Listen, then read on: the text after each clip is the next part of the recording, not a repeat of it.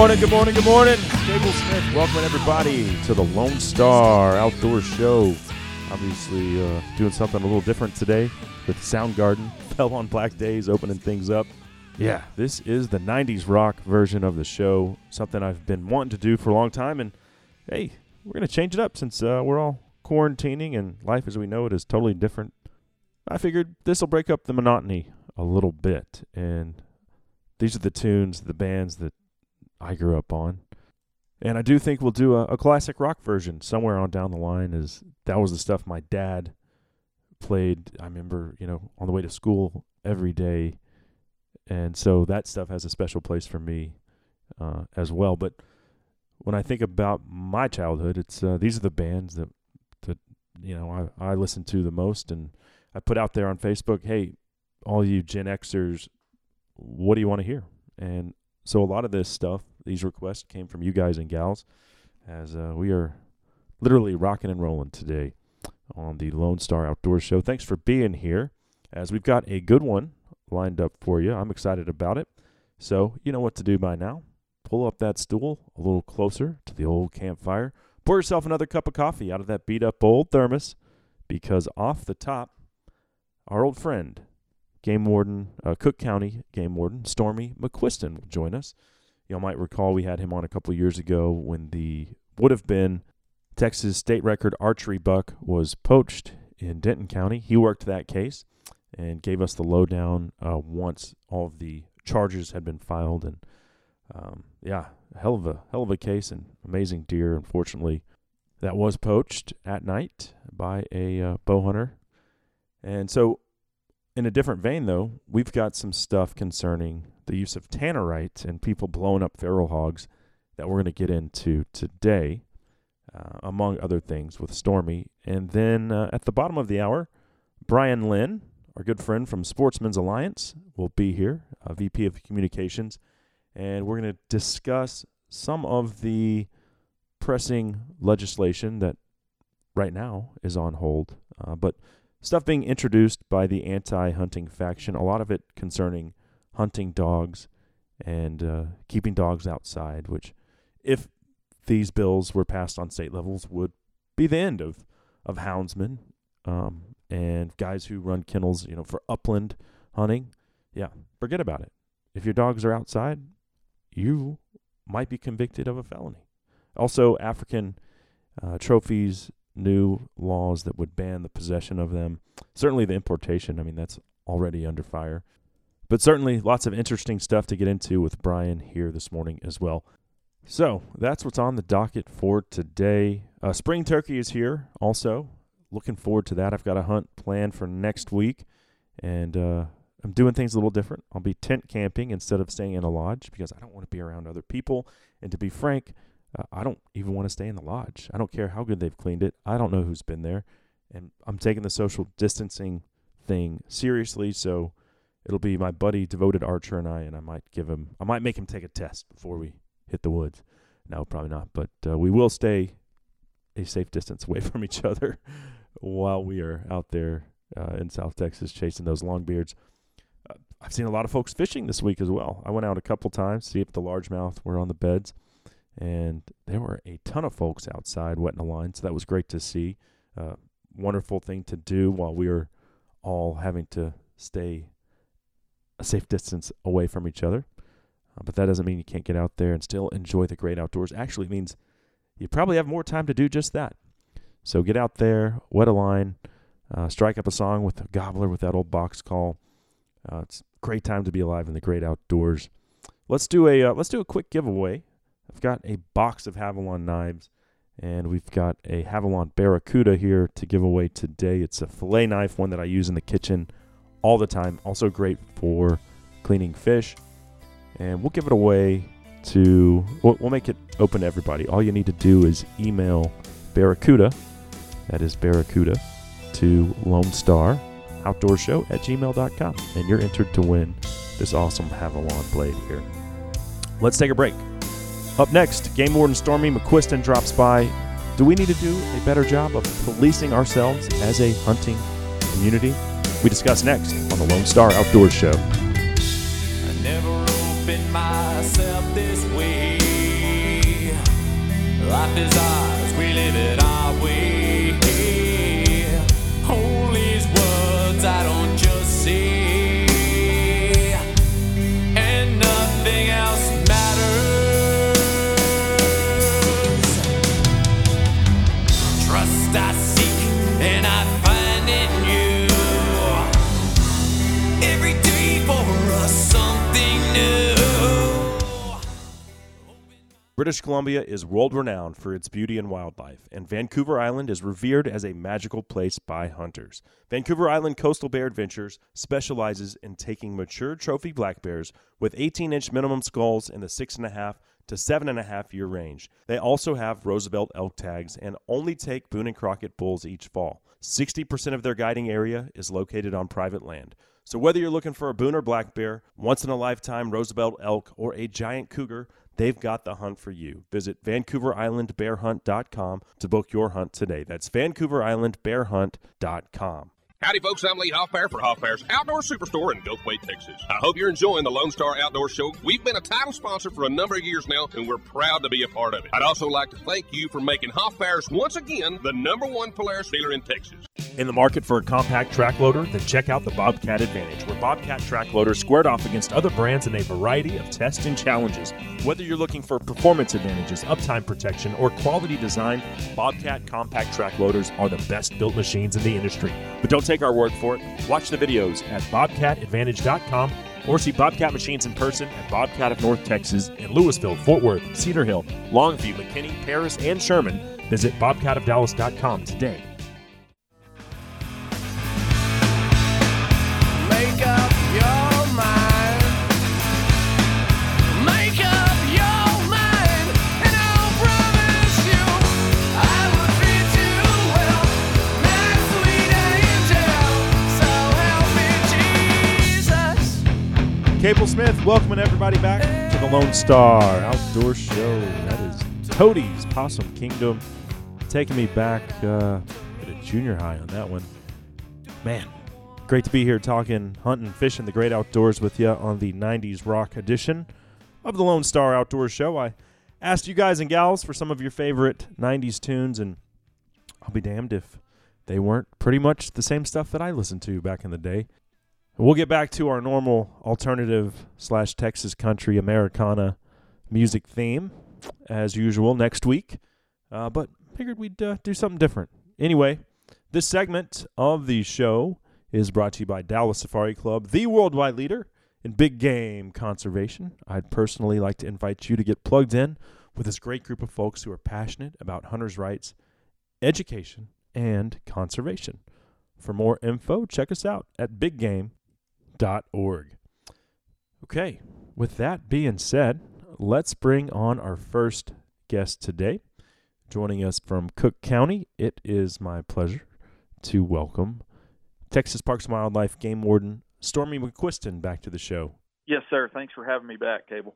Yeah, it's been a couple years since our last visit following you guys cracking the case of what would have been the state record archery buck that was poached in Denton County. I imagine that's probably the most high-profile case you've worked, huh? I mean, it's high profile. I mean, it was at the time and still is. I mean, that's a career case for a game warden to make, you know. Mm-hmm. Yeah, I mean, I could say that I've worked some really, really, really good deer cases in the past in Denton County, and you know, they weren't quite as high profile as that, but I mean, those deer were pretty large. Yeah. And then, you know, you get on Lake Louisville, and you're on Lake Louisville for 11 or so years. You know, we've had some massive drug cases and stuff out there. So, I mean, it's all how you want to look at it.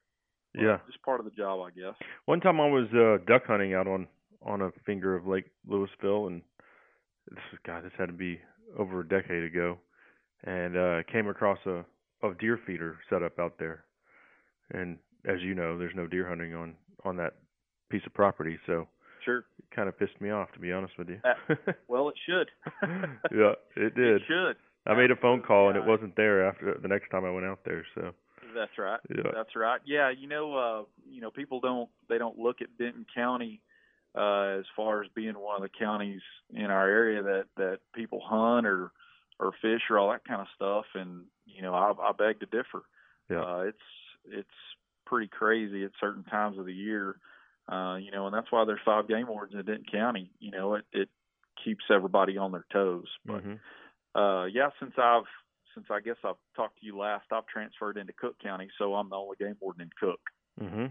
And so what were some of the most egregious poaching acts that you witnessed this past season? And you don't have to go into detail. We don't want names or anything, but what are just some of the things that these dumbasses are out there doing?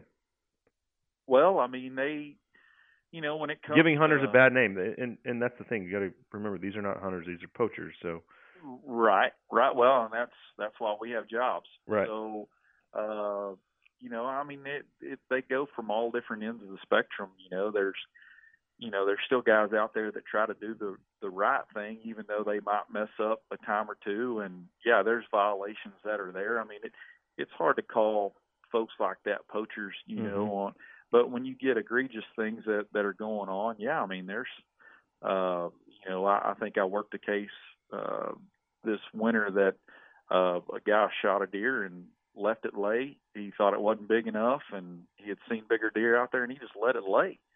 So that's, do you call that guy a poacher? Well, yeah, kind of. I mean, he's basically robbing us of our resource there. No, absolutely. And wasting it. So I thought at first you meant he left it because it didn't meet ARs, but no, he just didn't want to burn a tag on it.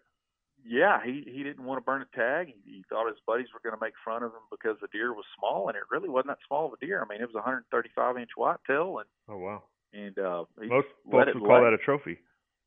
Absolutely. I mean, what if you had a 10 or 11-year-old kid that shot that deer? I mean, that's an outstanding deer. There was nothing wrong with the deer. It was plenty wide with the antler restrictions and stuff. It just made a bad decision. Not to say that all of us haven't ever made bad decisions before, but, those are some that we do catch, and, there's a lot that we don't. Yeah.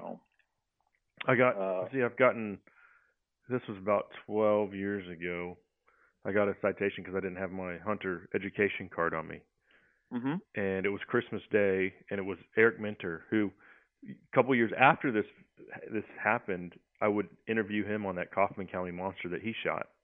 Uh-huh. And so I was like, hey, do you remember Christmas Day, like 2006? And he was like, was that you? And I was like, yeah, you gave me a ticket because I didn't have my hunter education card on my possession. He's like, yeah, it was just because it was Christmas Day and I didn't want to be out there. Golly. That was the gist of it. But no, he got called out on Christmas morning, and we had permission to hunt this property, and my buddy's dad had leased it to a rancher to run cows, and he had changed the lock combination, so we just parked at the gate and hopped the fence, and the neighbors heard a bunch of shooting, and we walked out with a couple limits of, I think they were widgeon, and he wasn't so mad at us, he was just mad that he had to be out there. But it was funny because interview him about that big buck he shot, and he certainly remembered it. So yeah, absolutely. But that doesn't make me a poacher. I got a citation. I think all I had to do was send in my proof of hunter education, and it was like maybe $10 fine at the time. It wasn't very minimal. Exactly. And we do that.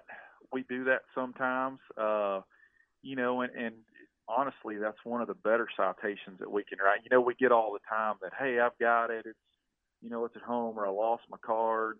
We get excuses all the time on that stuff. And typically we'll write it, and, lo and behold, the folks didn't have their hunter ed. Well, I mean, obviously you have to have it in the state to hunt. Yep. If you're born after a certain date, and regardless, you get lied to or whatever, it's still a great citation to write, because what it does is it forces someone to take it. And it's too easy not to take the course. And game wardens all across the state do it differently. Yeah. But that's sometimes, a better citation that we can write, because it forces you to take the class. And everyone should. Absolutely. Absolutely. And I don't know what excuse I gave him as to why I didn't have. I think it was in like a different blind bag or something. Right. But now, ever since that day, it's always right there in my wallet, in my pocket. So Sure. Yeah. Well, I mean, think about it this way from a game warden's perspective. You walk into a dove field that's got 200 or 300 hunters in there. It's pretty easy to see who's taken the class and who hadn't, by the amount of shotguns you've got pointed at your chest or your belly or your forehead, and Yep. we're all the time having to grab barrels of shotguns to keep them out of our face because people they haven't taken the class or they don't have enough sense. It shouldn't be waving that thing around, but they don't understand the consequences of something bad happening. Mm-hmm. Yeah, absolutely. Absolutely. But, yes, sir. But here's one I had on my friend Jeff Jackson last week, and he had shot this buck in South Texas. It was MLD. It was like early October, and he buys a hunting license every September for dove season, and then his dove hunt got canceled. He forgot to buy his license, and he shot that buck without a license, which, a couple weeks later, knock on his door, game wardens come, and they take his buck and write him a citation for like $300, taking a whitetail deer without a hunting license. Mm-hmm. And it was a high fence ranch. And he thought that was the end of it, and then he gets hit with a $19,000 fine for restitution, civil restitution, and that's where I was like, man, that just seems, and you can give me your thoughts on this, but it just seems ridiculous because the state of Texas doesn't want to have really anything to do with that deer. That deer was bred to be that big, and that deer was never coming out of the high fence. The state doesn't want it out of the high fence, and yet he's having to pay restitution like it was a low fence deer. And so, I don't know. It seemed to me like a flat fine of like, I don't know, a couple $1,000s would make more sense, especially since the high fence Right. does are worth more than a buck. But if he had shot Right. a doe, it would have been like $1,000 fine. So the whole thing just seems kind of skewed. Well, And back to the honest mistake, fines. Jeff's not a poacher. He's a lifelong hunter. And Absolutely. Absolutely. And that, that's an honest mistake that people are going to call, well, the guy's a poacher, this and that. Well, really he's not. That's not the definition of right. poacher's design, Yeah. But, obviously you could go on and all day about, having opinions for low fence deer and high fence deer and whether or not those deer inside the high fence should be property of the state of Texas. No. And let me be clear. I want them to be property of the state of Texas. I just think there needs to be some kind of caveat. It was like, okay, well, we can't charge a guy $19,000 for a buck that we really, you or I, low fence hunters, never going to benefit from that deer. So why does it have the same value as one that's out there on the open range? And to me, it just doesn't. Yeah, well, and that's part of those deer. These deer, a doe, even any animal that you see has a set civil restitution fee based from the state, I guess from the AG's office or whatever, wherever you want to call it. And when you're dealing with a buck deer, that value is based on how big its antlers are or what it's going to score. Mm-hmm. Doe's going to have a set value.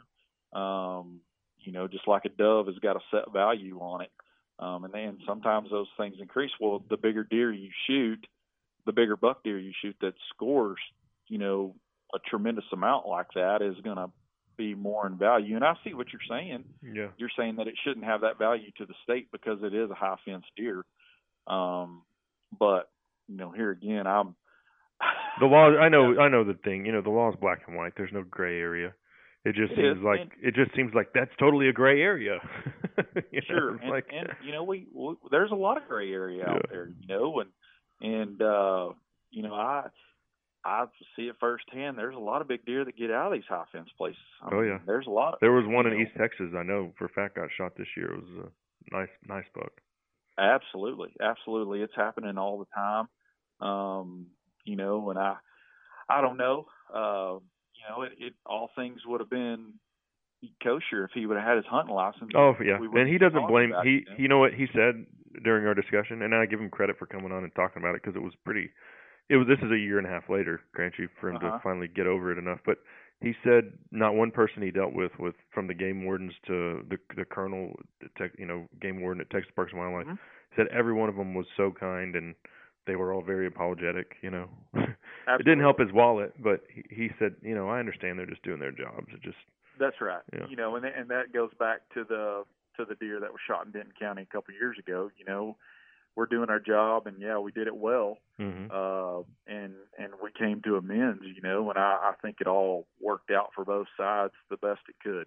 Yeah. And I mean, you throw common sense in there, and we'll all get through it eventually. Yeah. So.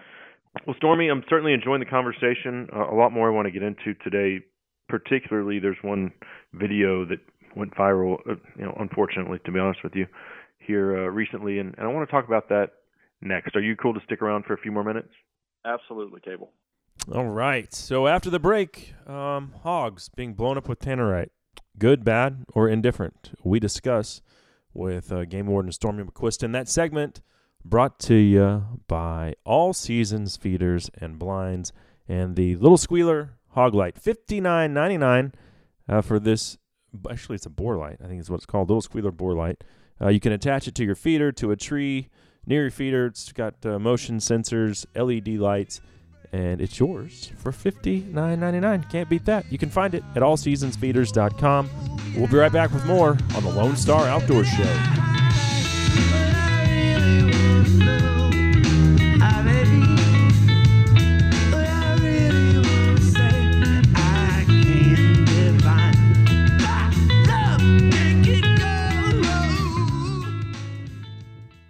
I'm Craig Boddington. I'd like to invite you to become a member of Dallas Safari Club, one of the world's leading hunting and conservation organizations.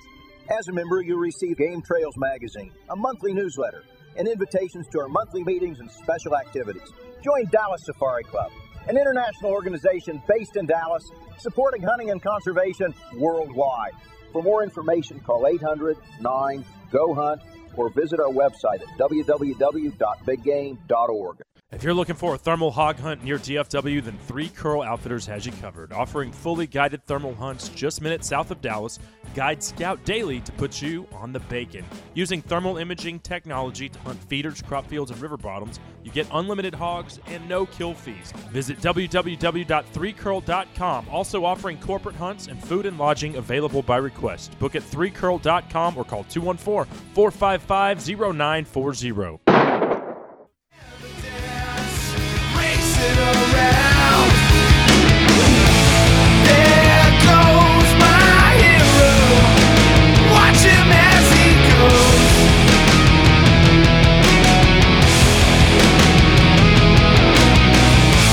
There goes my hero. He's ordinary. Little Foo Fighters bringing us back on the 90s rock edition of the Lone Star Outdoor Show. One of my all-time favorite bands there. And throughout this process, as we were changing the format for today's show, only episode 525, by the way, so many bands that I haven't heard in a while that y'all mentioned on that Facebook post, like the Meat Puppets, Offspring, stuff like that. That unfortunately, since we can only play 10 songs per show, a lot of great stuff got left out. Blind Melon, another one. But thanks for all the great recommendations as we are taking a walk down memory lane here today. But Foo Fighters, I tell you, I took my brothers. I think I was probably a freshman in college. My middle brother, a senior in high school, and that would have made my youngest brother probably an 8th grader.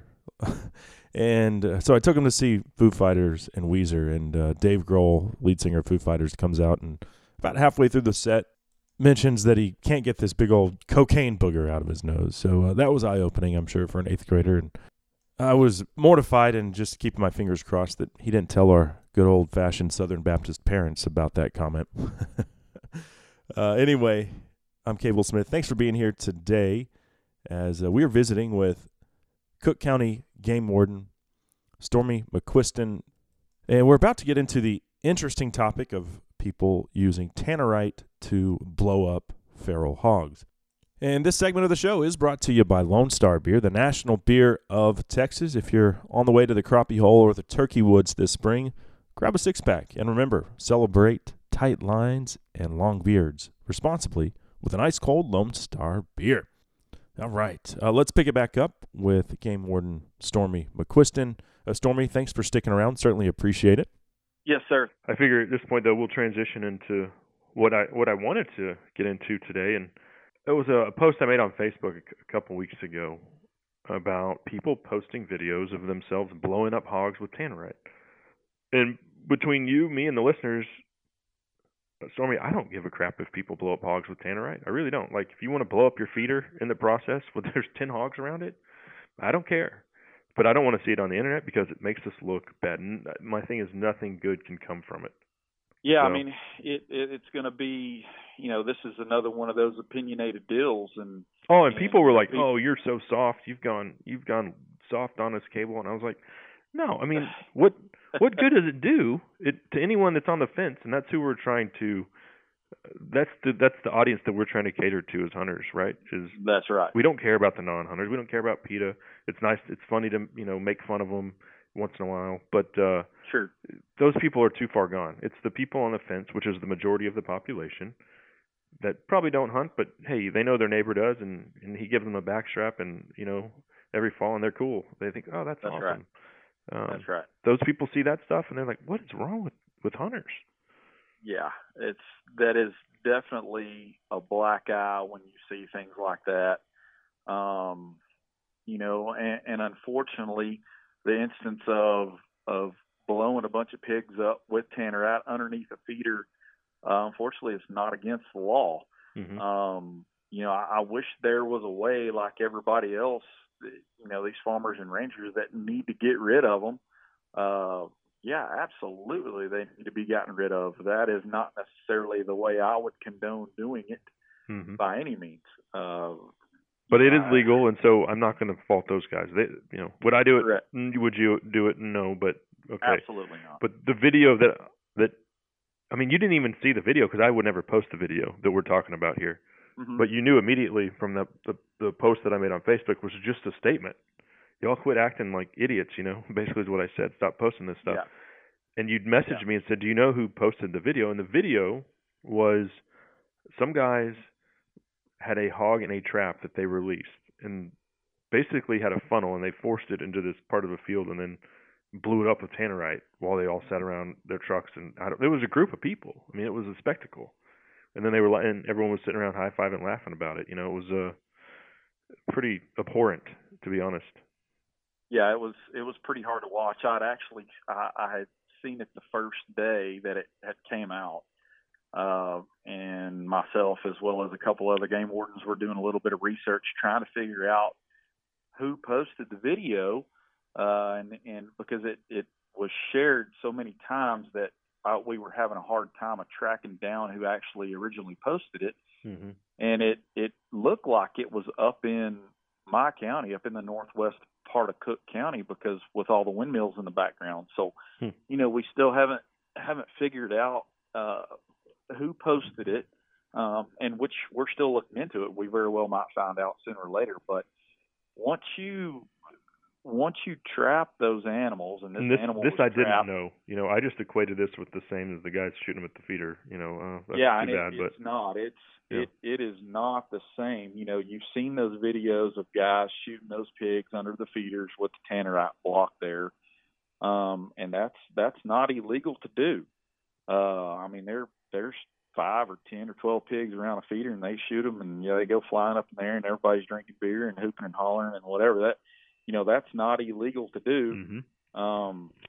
Unfortunately, I honestly, again, this is an opinionated statement. I think it should be, but when you capture and you trap these pigs, like in this other video that you're talking about, and then you release that animal and do what they did, they had the tannerite tied to it, and they shot it, and it blew the pig up. When you do that, the tannerite was tied to the pig.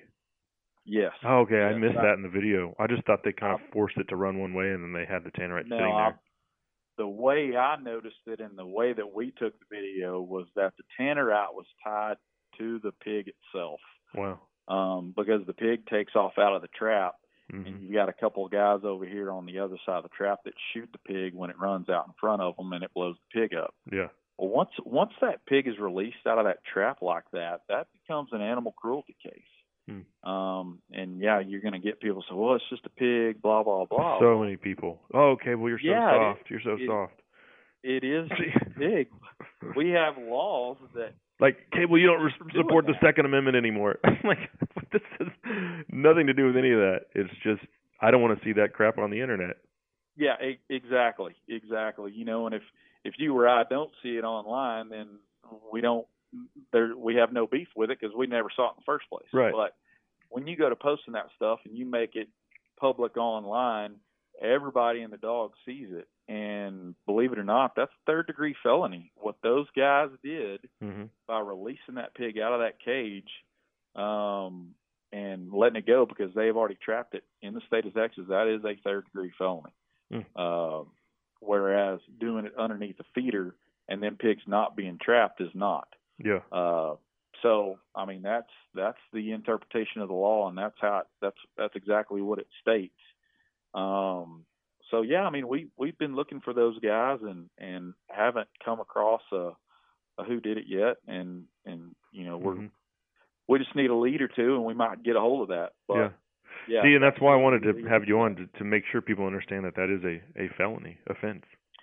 Yeah, it absolutely is. When that hog was trapped and then released, and then they do that after it's released, that is a third-degree felony. Yeah. And you can look. I mean, all you have to do is read the statute, and it states it. So, I mean, it's pretty well black and white, cut and dry. Yeah. So, yeah.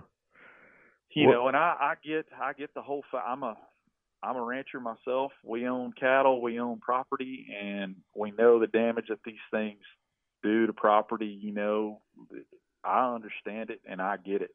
But like you said, you being in the business of making a living from hunting, it's definitely a black eye for sure. Yeah.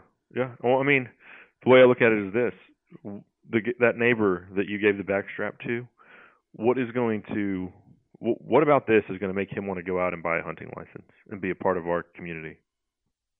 Right? Zero. Yeah. Zero. Exactly. Zero. And this is why our hunting license sales are declining. So that's kind of my encouragement. And it's the same reason, Stormy, that I recently got into trapping, and I've gone to, I did a week in British Columbia when we caught wolves and lynx and wolverine and coyotes, and some of those animals were alive in the traps and some weren't. And I never posted any picture of them alive in the trap. And then same thing, I started trapping coyotes here in North Texas this year, and I caught my first one. And again, only pictures of it after it's been dispatched, because those animals are terrified when you walk up on them, you know. And and I get it. People want to take pictures of that, and they want to send it to their buddies. Fine, that's fine with me. But again, just be cognizant of posting that. It can go viral. That's right. Because we are, like you said a second ago, losing hunters. Our license sales are down every year, and we're at a crossroads. If we're not there already, we're approaching it very quickly. Absolutely. There are people that want to take this away from us. Lots of them. Yes, sir. And they're loud. They do exist. They are loud. Yes, they are. Yeah. In other news, you and I were talking off the air about what's going on with spring fishing. So the Sandy's in full spawn. What are the crappie doing? And have you seen largemouths moving up into the shallows yet? Well, you know, they are starting to catch some pretty good sized fish on bed here at Ray Roberts. And with everybody being stuck in their house, you know, they're wanting to get out, and fishing is a great way to do that. I don't want to go against what the governor's saying and tell everybody to get out all at one time. But, you know, they're spending time with their kids a little bit more, and they're taking them fishing, you know, during everything else we've got going on. And, you know, last week when it got hot, you know, the fish were starting to make a run, and then we've had several inches of rain. I think when it warms up later on in the week, I really think these fish will start trying to make a run. And as long as the beds aren't flooded out, you know, before all the rain hit last week, they were catching some pretty good sized fish. But largemouth. At largemouth, yes, sir. Yeah, largemouth. And the crappie, are they in the shallows right now, or? They're trying to get that way. There's still more people are catching them on brush piles right now. Okay. But they've made an early run up in the creek and then kind of got sent back down. Yeah. So, but it's definitely not for lack of effort. People out fishing. Well, let me ask you this: are the dogwoods blooming yet? Some are and some aren't. That's what this fishing guide a long time ago told me. You go catch the sand bass once you see the dogwoods Once blooming. you saw that's right. Yeah. Well, that's a pretty good wives' tale to go by for sure. Yeah. So I've got a couple of holes that when I see them in there, I know that they're running for sure once they're there. But like I said, people are definitely out and about fishing for sure. Well, once we're all done with this quarantine thing, maybe you and I will have to go wet a line sometime. Absolutely. Sounds great to me. I know a few good guides. Right on. Well, hey, Stormy, I certainly appreciate it, man. Thanks for all you guys do, and do let me know if you guys find out the perpetrators from the video. Absolutely. We sure will, Cable, and keep in touch. If you need anything, please let us know. All right. Take care. You bet, man. Bye-bye. There he goes, Cook County Game Warden Stormy McQuiston. Always great checking in with Stormy. And it was interesting to hear him at the beginning of our conversation talk about that Denton County case and how a case like that can make a career for a game warden. So they do put stock into those high-profile cases, which they should. But it's just interesting to hear that. And they did a great job making sure that buck was wiped from the annals of Texas deer history. No fault of the buck, a hell of a deer, but shameful by the fellow who poached it. That segment of the presentation brought to you by First Light and the new Ridgeline Quarter Zip. I'm a big fan of this piece, and it just came out this week. Perfect for wake up early. It's a little cool. Slip that bad boy on over your base layer and block the wind. And also, if it gets wet, it dries very quickly. It's the Ridgeline Quarter Zip. You can find it along with all of First Light's great gear, including the new Ash Gray lineup, right there at firstlight.com. First Light, go further, stay longer. Up next, we check in with Brian Lynn, VP of Communications for Sportsman's Alliance. What are some of the more pressing anti-hunting bills currently introduced on state levels? We discuss next on the Lone Star Outdoors Show. Family's been torn apart. Doesn't have to be this way. Some people just have no heart. It's happening every day. Kill massacre.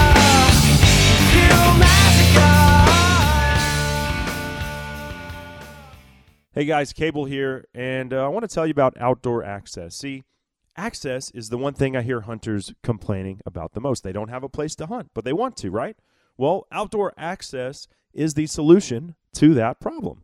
Think Uber, but for hunters. It's a membership-based program. It's only $9 a month, but it gives you access to a list of properties for hunting whatever you want. You want to hunt deer one weekend? Great. You want to hunt ducks on another property the next? Fine. Turkey on another? You have dozens to choose from. And it's a lot less expensive than paying for a traditional 52-week lease. So if you're interested in basically what I call Uber for the outdoorsman, use the activation code Lone Star at checkout. Just go to OutdoorAccess.com. That's OutdoorAccess.com. And use my promo code Lone Star for 30% off your membership. That's OutdoorAccess.com. Is that the question? And it's so answers,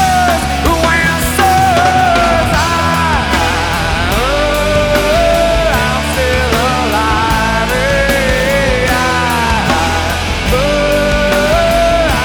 still alive.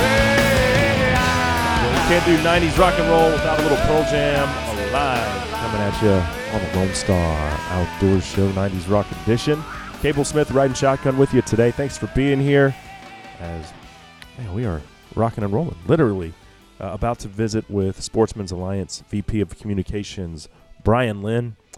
Some concerning stuff out there, as always, and Sportsman's Alliance is on the front lines doing their part to keep us in the loop because there's so many bills introduced across the entire country, state to state. Literally, who's keeping tabs on it, right? Somebody has to. And so that's why Sportsman's Alliance is vital to our future as a hunting and outdoor community. Before we visit with Brian, this segment of the presentation Proudly brought to you by Vortex and the Fury HD range-finding binocular. If you're a minimalist like me, you want to take as few pieces of gear into the woods or into the backcountry as possible. That's why the Fury is one of my favorites, because it combines a high-quality laser rangefinder with a great binocular. You can find the Fury at vortexoptics.com. Vortex, the force of optics. With that being said, let's go ahead and bring on our next guest. Joining us now, our old friend, Brian Lynn of Sportsman's Alliance. Thanks for being here, man. Great being on, Cable. Yeah, man, it is my pleasure. Now, you're actually you're up in Washington, and Yeah. I think this virus is everywhere now, obviously, but that was like one of the epicenters in the United States. Are people just going crazy there, and how are your folks? I know that you're having to take care of them. Yeah, it's pretty crazy. We're in the hot spot up here. You know, it kind of came in from Seattle and it's made its way east here, and I'm on the east side of the state. Mm-hmm. And you know, it's pretty nuts. Everybody's pretty uptight about it, and store shelves are empty, and everybody's just kind of sitting tight. Back taking care of the folks a little bit and helping them and trying to keep them inside as much as possible and doing rehab and PT for them and all that. So just hanging tough. Yeah, I think some people don't understand the severity of this situation. Like my mom's a dentist, and she was seeing patients up until last week, and I was like, Mom, my family's been on lockdown for like 10 days already, and you're out and you're 65 years old, and what in the hell are you doing? Like, yeah, you're like right in that demographic of people who could get killed from this. Yeah, my folks are, 68 and 75 and recovering from some cancer and hip surgery and all that. And, it's no joke. And, the scary part is that incubation period of 14 days, and you don't know who does have it or doesn't, but they're transmitting it. And, it's just, it's something, so I'm not taking any chances. My son's diabetic and my folks are susceptible. So I've just been hunkering down, bought some bullets, some beer, a generator, and bunch of food. So I bought some bullets and beer. I like that. That needs to be on a T-shirt. Yeah, when everybody was going for TP, I went for the AR ammo. Yeah, it's crazy. I was at the sporting goods store last week, and I was wearing a mask. I went up there to get some ammo, and also my son lost his basketball popped, and so we're stuck at home, and all he wants to do is shoot hoops. I'm like, oh God, I got to go get him a basketball, and the ammo, they were like only 3 boxes per person. That was all they would sell you. So it's absolutely nuts. And oh yeah, and you see all these they're folks limiting it up here too. Now all of a sudden, a bunch of people who previously didn't own firearms are wanting to go buy guns. Yeah, no, that's kind of what's funny up here, especially is it's so crazy up here. They've passed just about every gun control measure there is, and the last one that they did through ballot initiative required a 10-day waiting period. And so now all these people rushing out who were previously against, who voted for this thing are now ticked off because they have to wait 10 days. Why do I have to wait 10 days? Oh, because you're an idiot and you voted for that. So here's your sign. Yeah. Yep, exactly. Careful what you wish for. Yeah. Well, man, I wanted to talk about some of the more pressing pieces of legislation that are currently out there. What would you say are just give me like the top 3, 4, or 5 that are like really in Sportsman's Alliance crosshairs as we speak? Yeah, so that's it's hard to say. There's so many, right? But which ones are the most pressing, and in places where they're the most likely to get passed? Yeah, so there's like about 285 bills we're actively engaged in and working on, and we're monitoring even more. And that spans, it's the entire country, and it takes all these different little slivers. But like a lot of the big ones are Africa import bills. The contest stuff is still alive. That's what we saw come out last year. And a lot of it's continued either carryover bills, or they've introduced it again or introduced it in new states, stopping wildlife contests. And then the dog stuff, it's an easy sell for them. It sounds reasonable. If, it's in one state here and one state here, it sounds reasonable to dog people, that are your pet buyers and owners and all that. But when you look at it from a 30,000-foot view, you see it definitely a coordinated effort, because it's all the same type bills, tethering bills, outside dog bills. Here in Washington, they actually let me sit on the committee, not the committee, but the working group, because they were trying to redefine pain and suffering and animal cruelty. And what they were doing was equating it to humans. So if you feel uncomfortable, and it was from excruciating pain to mild discomfort, and physical or psychological. So mild discomfort psychologically, if you would feel that, then it can be presumed that an animal would feel that. Well, right, of course. Think about even training a dog. Even any kind of learning, there is discomfort, psychological discomfort, right? You're stressed. You're shock collar. That doesn't feel good. I know, because when I was a pledge, they put it on me. And and I know that I'm teaching my puppy how to do the hold. We're going through hold conditioning. He's stressed during that time, right? Yeah. Like, he's stressed trying to figure out what to do and all that. That would be a violation. The e-collar is what I brought up is, hey, I'm knowingly, yes, I'm imparting a shock to this animal, and it doesn't feel great, but it also has been taught not to do this. And so it went round and round and round. I think I was in 5 or 6 meetings for over an hour, and it was HSUS was in the meeting, and everybody else. We brought in AKC on our side, the horse guys, the cattle guys, and anybody that trains an animal on some level is imparting a level of physical discomfort. And no one's advocating for animal abuse. I mean, we love our animals, whether that's my lab Bell or the guys that I went hog dogging with last week, that their animals are more of a tool, but they still care for them. But that's part of training them. Those dogs, they don't have a job. Right. They aren't bringing in income, so they're going to take care of them. Yeah.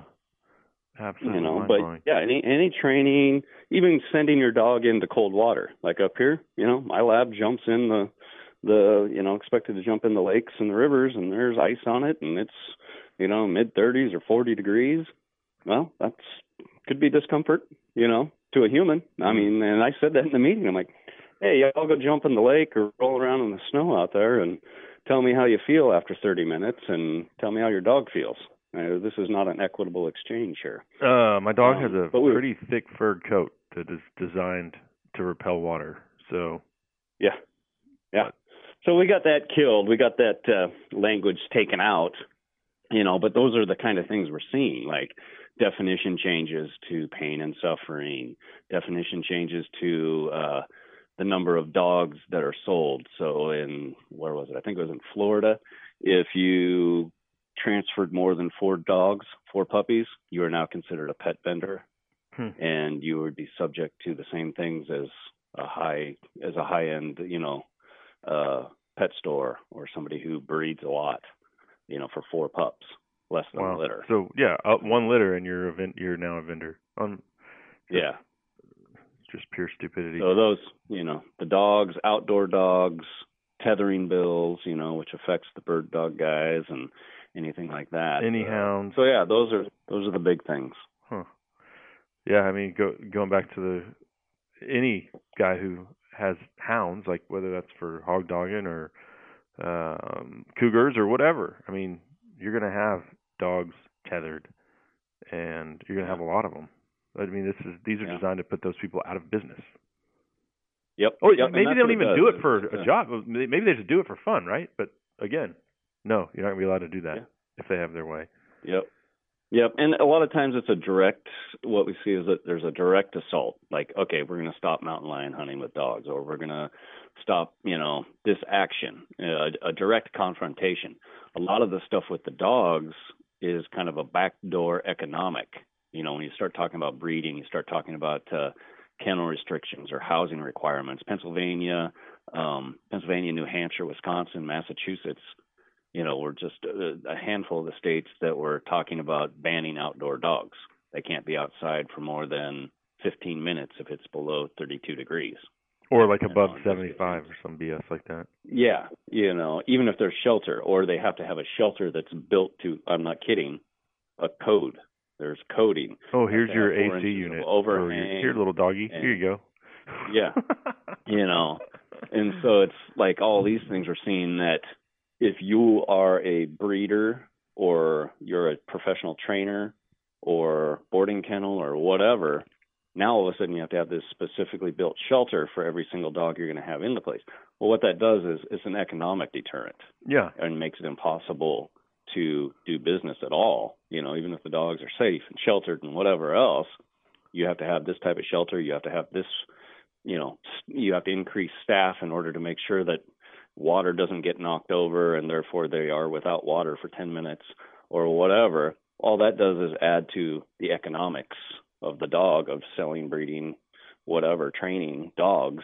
It makes it more expensive for the person producing and training the dogs, so therefore they have to pass that on to the puppy buyer or whoever is. And the people designing, coming up with these bills, they're well aware of that. And it's designed to put people out of business. So. Or make it economic. They do the same thing with the egg industry. Here's your eggs that are being produced by chickens or cattle or whatever. Nope, they have to have, each one of them has to have this much space. Well, that reduces the number of animals they have, increases the costs, which then gets passed on to the consumer. So people aren't eating meat and eating eggs. It's an economic deterrent. If you look at the sin taxes and things like that on cigarettes and alcohol, as those increase, the use does decrease. So it's an economic deterrent that they're using in some of these things. Yeah, and I had on a dietitian a couple weeks ago, Diana Rogers, our Sustainable Dish, and it's kind of gone away temporarily, but it will be back. But this sin tax on meat, like there's the left, these people that want to do away with hunting and are animal rights activists, they also obviously want to do away with eating meat.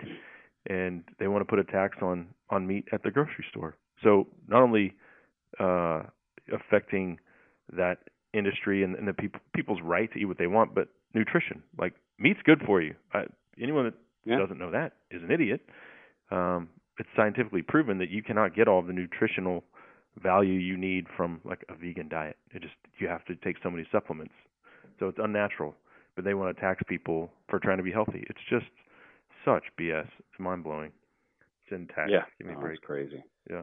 Well, and now it's a lot of this stuff you're seeing it ramp up in the penalties.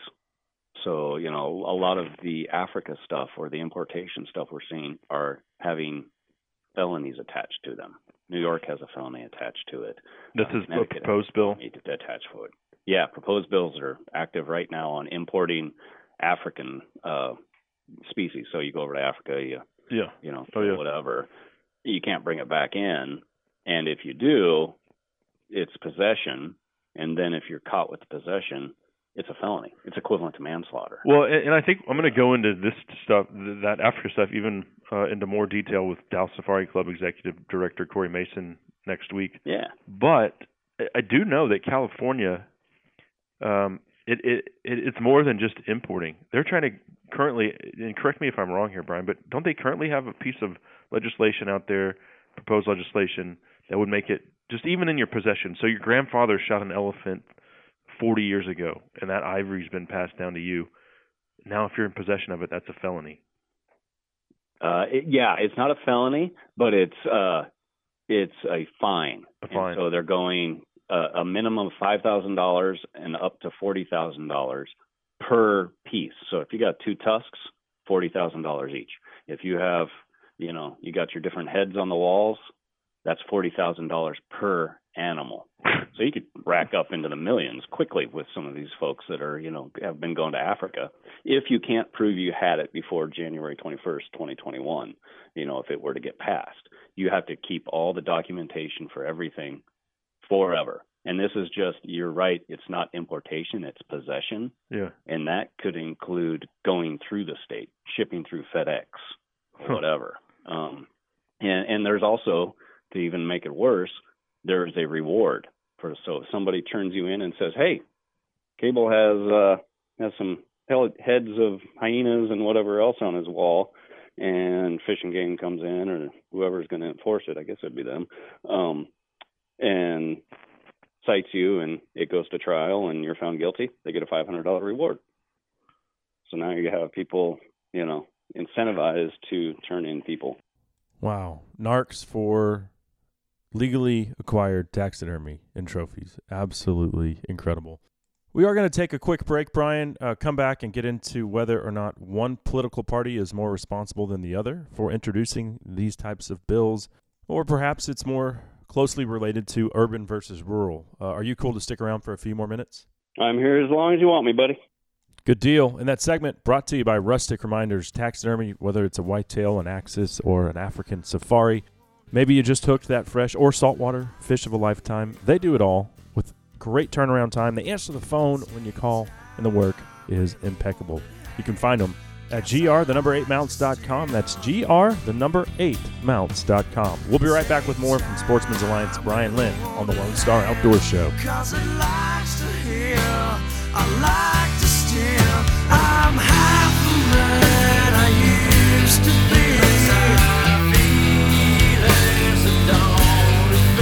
Well, I'm half the man I used to be. Well, I'm half the man I used to be. Hey y'all, Chris Letzinger, online sales manager at Cinnamon Creek Ranch here, reminding you we're not your typical archery club. We're a one-of-a-kind archery facility with indoor and outdoor ranges, full pro shop, and 6 different 3D courses. Cinnamon Creek was designed by hunters for hunters. Located in Roanoke, Texas, we have over 200 3D targets to hone your archery skills.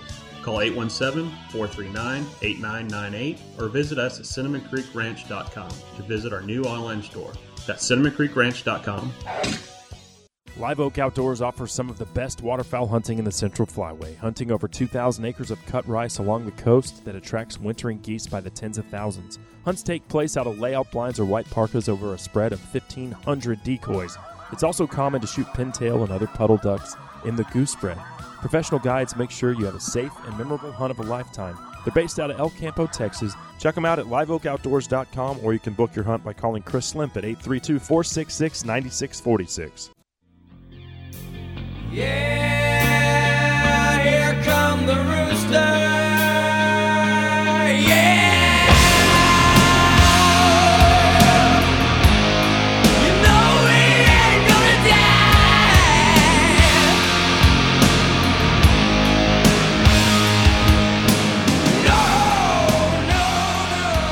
No. Cable Smith, welcoming everybody back to the Lone Star Outdoor Show, 90s Rock Edition.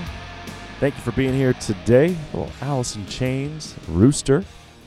Man, so many good memories as we take a look back at, I think, what was a great decade for music, the 90s. And I think coming up in the not so distant future, we'll do a classic rock version as well. Stuff that my dad brought me up on, like Led Zeppelin, Lynyrd Skynyrd, The Cars, whole gambit, ZZ Top. So keep that in mind. We'll do a classic rock version somewhere on down the line. But next week we'll be back to our country roots, that's for sure. Man, it's great to be here with you today as we are visiting with Sportsman's Alliance VP of Communications, Brian Lynn, and we're going to pick it back up with that conversation momentarily. But first, this segment of the show is proudly brought to you by Lone Star Ag Credit. You know, land is the one thing they ain't making any more of, but we all want it. Lone Star Ag Credit has been helping its borrowers finance their own piece of paradise for over 100 years, whether that's something that you want for recreating, running cattle, hunting, fishing, or just to get the hell out of the big city. They got you covered. You can find them at LoneStarAgCredit.com. And with that being said, let's get back into it here with Brian Lynn of Sportsman's Alliance. You know, we talked about some of the ridiculous anti-hunting legislation being introduced on state levels in the previous segment. Let me ask you this very pointedly. Which political party is generally responsible for such legislation? I mean, if you go broad brush, you can say it's the liberal, but really it's it comes down to urban versus rural. Okay, a lot of the dog stuff, the right side, the conservatives introduce, a lot of times because they think they're doing something good, and it's like, no, shame on my party for that. More of a rural versus urban type thing. Yeah. Their voter base and voter block is disconnected from all of this, and Humane Society and all these other groups make a lot of noise and have a ton of money. They can run social media campaigns. Why they have so much money? For bears? Because they don't put any of it back into what they claim they care about. No. It's all used Every little old for lady propaganda. out there is giving $5 a month to them, thinking they're saving puppies and kittens. Yep. And all it's doing is being used to sue organizations like U.S. Fish and Wildlife Service and other, state wildlife agencies and for paid lobbyists, ridiculous ads that say feeding kids meat should be a crime. Like hey, there's a recent one from PETA where it's a kid smoking a cigar and it says allowing your kids, you wouldn't let your kids smoke, so why would you let them eat red meat? That's what you're paying for, people, when you donate money to PETA or HSUS. That's the reality. They're saying it's the lobbyists they pay to pass legislation in each of these states. It's ballot campaigns, ballot initiatives when they do that. They're the ones behind these things, like Maine, Montana, these different places that have seen ballot initiatives. It's not the locals that are doing it. It's the state director for HSUS comes in and files it. Yeah. It's like, geez, in Arizona with the cat stuff, it literally was the gal's, she used her HSUS email to register it. And then they create this idea that all these people in Arizona want to protect mountain lions and ocelots and Canadian lynx that have never been documented there. Right. When nobody cares. Nobody a little warm knows for a what's lynx going in Arizona. on. What was that? I said a little warm for a lynx in Arizona. A little bit. Yeah. They can say endangered and all this with the media then, so it's a shell game. It's misdirection. It's a PR game, and they have a ton of money that they can do that with and a sympathetic message, and then you got the disconnected urban voter who goes, oh yeah, that seems reasonable. Yeah, I'm for that. And it kind of gains steam as it goes. People need to get their heads out of their asses because big government is bad government. I mean, and it's the same. Like we're losing. Americans are losing their lives. They're losing their jobs. The economy's in the crapper, and there's this bipartisan effort to pass a stimulus package. I know. I mean, I already lost one sponsor that was like, man, we just can't. We just got to wait until all of this goes away before we'll revisit our contract. I was just like, I get it, So it's affecting my bottom line, and it's affecting every listener out there. And if it isn't already, it's going to. And so we got this stimulus package, and I'm reading today, and I'm just furious that Pelosi and her cronies blocked it because they wanted to wedge things in there that had to do with same-day voter registration and carbon emission taxes. And I'm looking at the state of our country, and I'm like, how freaking petty is that? We are in dire straits, and they're worried about same-day voter registration. It's just solar panels, the Kennedy Center, and different things. Oh, I get the $35 million for the Kennedy Center.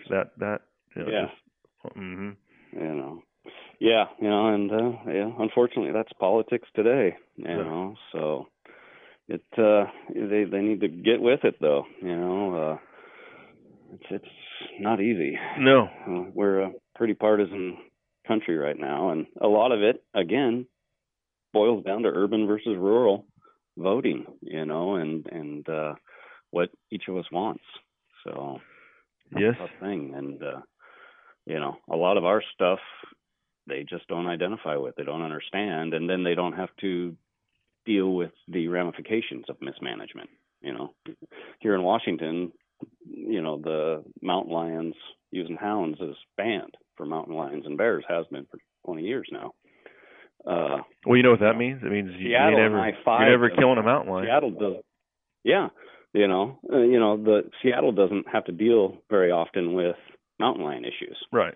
And outside of Seattle, right outside Seattle, there was a person killed 2 years ago. And, there's the state. I have a buddy who killed 70 cats last year for the state that were depredation cats. 70. Just around Spokane. That's one 70, just around, houndsman. Yeah.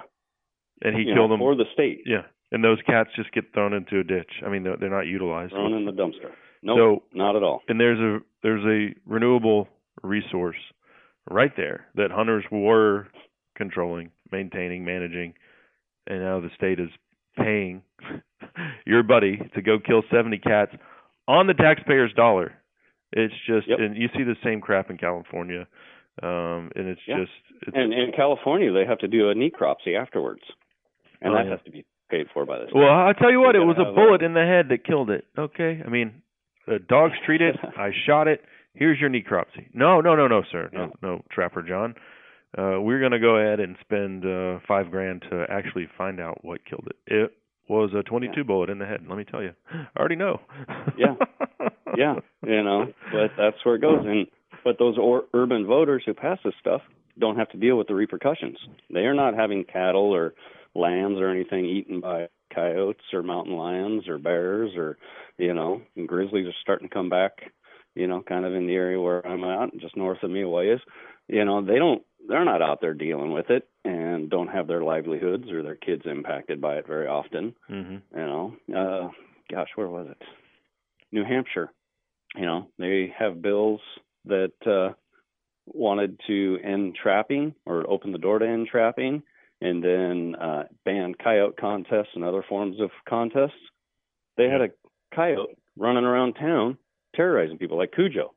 It attacked 2 people and then went after a little toddler, and the dad ended up killing him with his bare hands. And it was rabid. Oh, wow. And, so it's like, here you're trying to end management practices that will reduce those numbers, and you're having one that's running through town biting people. It's just hard to believe. This is a messed up world that we live in.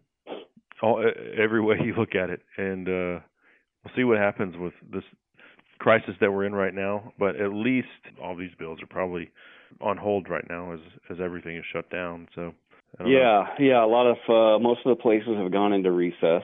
Most legislatures have gone into recess. Some have adjourned. Maryland adjourned a couple days early, because of this COVID-19 stuff. The other ones are in recess. A bunch of them get out in May and June, so they'll come back in and they'll just adjourn.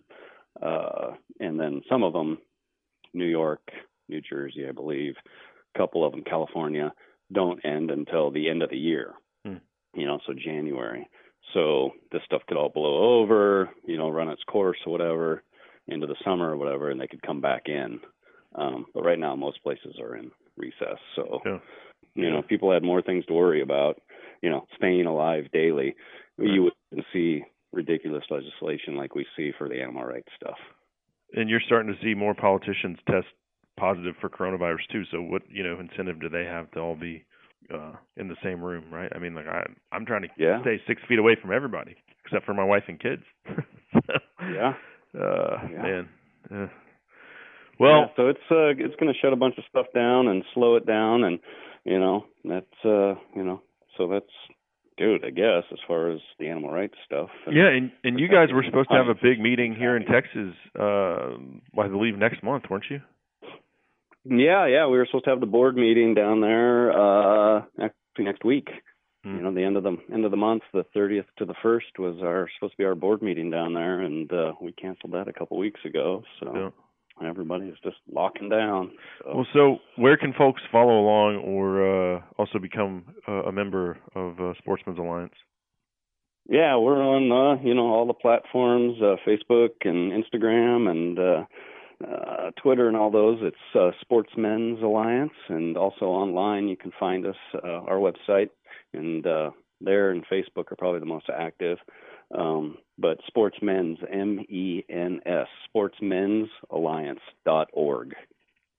And I would say that basically you serve the hunting community like the NRA serves the firearm owning community. I mean, on the front lines. And that's why I'm so thrilled about our partnership going forward, because I want everybody to know about Sportsmen's Alliance. You guys are doing great stuff in D.C., and I don't see anyone else out there that has the resources to keep everyone abreast of all of these bills. There's so many in every state. So it really is a huge job, and I'm very appreciative that you guys are out there trying to keep us all aware of what's going on. Yeah, no, thank you. And, we're looking forward to this as well. And, I asked the government affairs guys for a rundown of what's still active and what's going to talk about this stuff. And they, I know what you guys know when they send me an alert and I put it out there on Facebook and send it to the state. You can sign up for your state, put in your information, and every time we send out an alert for your state, you'll get it. But, Perfect. Those are the ones I know about. Well, he sent me this huge list of things I hadn't even heard about. And he's like, oh, yeah. So this group of 2 to 3 guys are monitoring 300 bills in 50 different states daily, and they're in committee meetings, and working groups and talking with senators and calling them and either buttering them up or yelling at them or whatever, going back and forth. And, they do great work. I can't believe what they go through and how much they get done with just 2 or 3 guys. Yeah. Yep. It's a thankless job, but I'm here to thank you, so we appreciate it. And thank you very much. Y'all check it out, Sportsmen's Alliance. If you're not following along already, be sure to do that. Brian, we appreciate it, and we will do this again in the near future. Sounds great, Cable. Thank you. All right. Take care. Be safe. You too. Brian Lynn, VP of Communications for Sportsmen's Alliance. Y'all be sure to check them out. Give them a follow on social media because, like I said, they are providing you and I a necessary service as we continue to fight this never-ending battle against the anti-hunting faction. That segment of the show brought to you by Stealth Cam. The wireless camera packages these days are much more affordable. I think I've got like 7 or 8 of the AT&T wireless. Each one's only like, I think, $4 or maybe $8 a month, depending on which package you choose. So check it out. Stealth Cam has quite a few wireless camera options, and you can find them at stealthcam.com. Unfortunately, we got to get out of here. Flat out of time for today. Thanks to our guest, Brian Lynn, as well as Game Warden Stormy McQuiston.